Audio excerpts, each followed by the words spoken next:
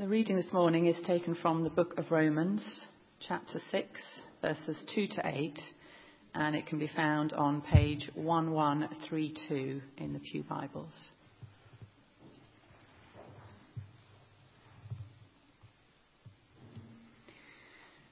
We are those who have died to sin. How can we live in it any longer? Or don't you know that all of us who were baptized into Christ Jesus were baptized into his death? We were therefore buried with him through baptism into death, in order that, just as Christ was raised from the dead through the glory of the Father, we too may live a new life. For if we have been united with him in a death like his, we will certainly also be united with him in a resurrection like his. For we know that our old self was crucified with him, so that the body ruled by sin might be done away with, that we should no longer be slaves to sin, because anyone who has died has been set free from sin. Now, if we died with Christ, we believe that we will also live with him. This is the word of the Lord. Thanks be to God. Now, I don't know about you, but I can't pass by a good skip. If there's a skip outside a house or a building site, it has to be investigated. I think I'm what is known in the trade as a skip diver, because I love to see what people have thrown away. And outside the office block near a church I was once part of, I discovered the most enormous whiteboard that I'd ever seen in my life. And it was in perfect condition. They were obviously renovating. They just chucked it in the skip. So actually, with permission, I said, can I have it? And the guy said, yeah, of course, what's the problem? So I took this enormous whiteboard and just cleaned it up a bit. But do you know, the first use that whiteboard was put to was as a background on Good Friday to the cross of Christ. And the cross of Christ stood in front of that whiteboard.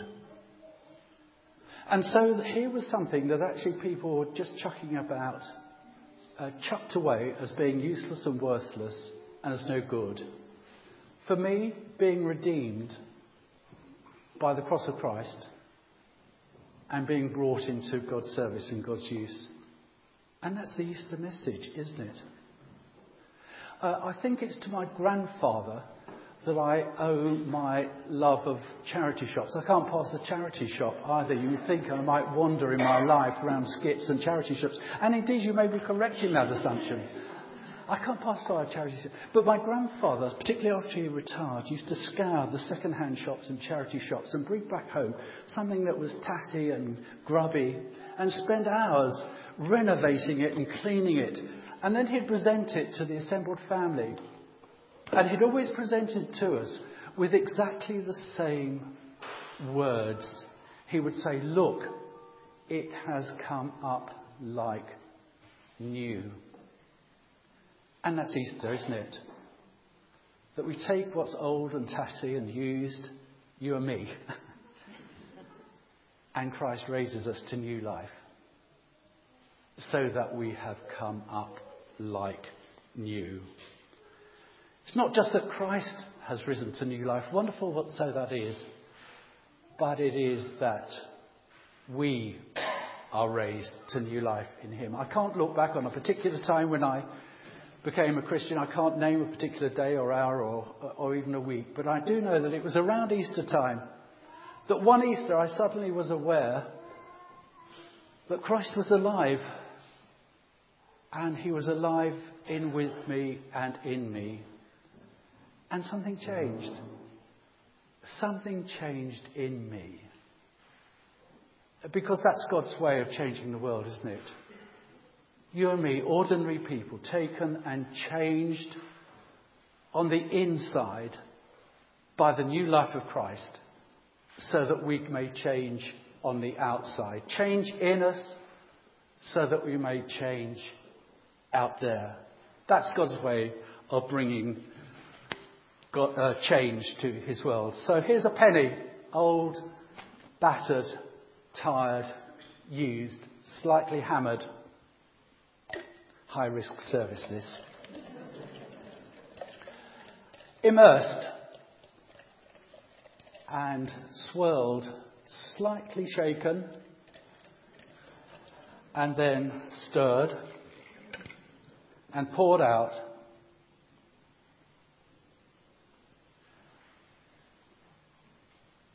And it's come up like new.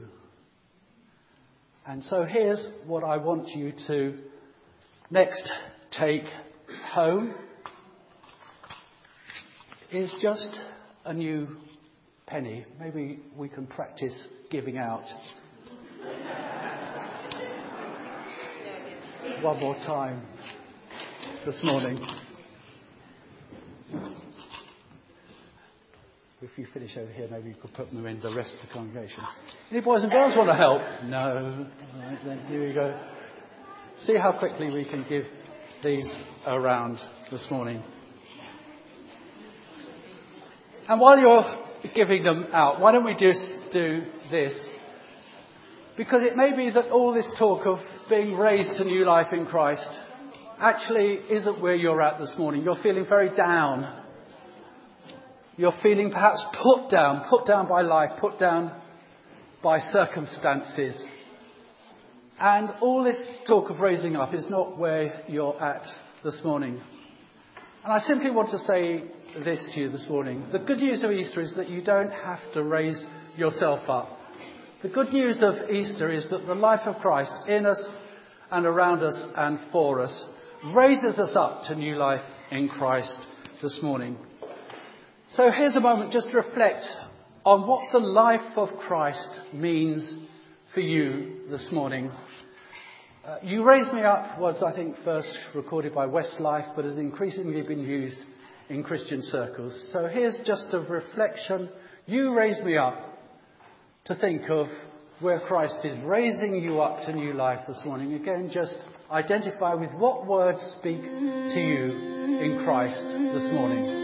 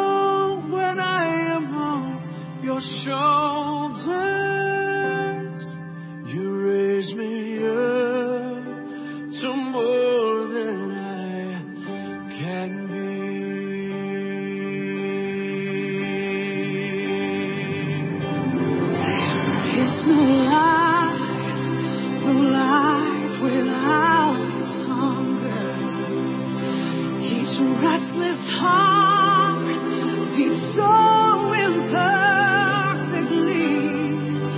but when you come, I am filled with wonder. Sometimes I think I glimpse eternity.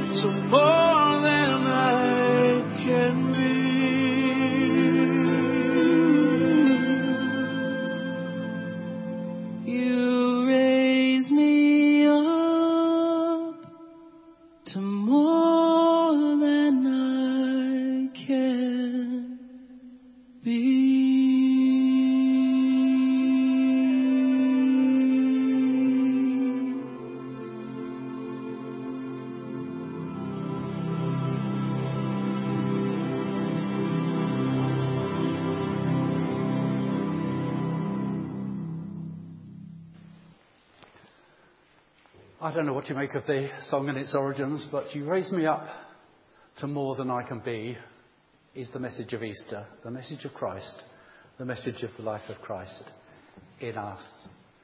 And what happened to that little penny this morning in Greek is that it was baptized.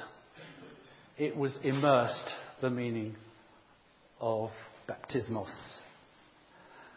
And you and I were baptized, maybe as children, maybe we don't remember it, but we were baptized. Maybe we were baptized as adults, and it means everything to us.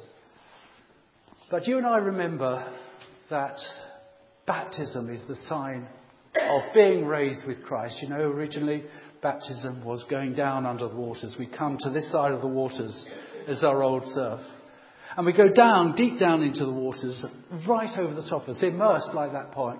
We die with Christ in the grave of the waters, so to speak. And we come up the other side of the waters in our new life in Christ. And so this morning I'm going to invite you in response to renew the vows that we use in our baptism service. And maybe for the first time, maybe for the umpteenth time. I just want you to affirm together as our sort of creedal response that we stand under the cross of Christ, but in the new life of Christ. The responses will be very familiar to you, but would you like to stand? So, we ask one another, do you turn to Christ as Saviour? I turn to Christ. Do you submit to Christ as Lord? I submit to Christ. Do you come to Christ, the way, the truth, and the life? And those affirmations are followed by the baptism itself and the signing with the cross. Now, you may have noticed the odd bowls of water around this morning, and you may have thought someone is going to get wet. And I hope that someone will be you, because the invitation as we sing our next hymn, Thine Be the Glory, that glorious Easter hymn, is to come forward. If you would like to, this isn't compulsory, of course, nothing is. But just as a sign that you are reaffirming your commitment to live with the risen life of Christ in you this morning, just dip your hand in the water and just make on your forehead the sign, the empty sign of the cross of Christ. If you'd like to do that, then as we sing, please do so. Wonderfully, there's the old font over there, brimming full of water. Room for about 5 or 6 people to gather around it. So if you'd like to do this, as we sing Thine Be the Glory, if you'd like to renew your own personal commitment to stand the way of Christ, the empty cross of Christ over your life, then there is water here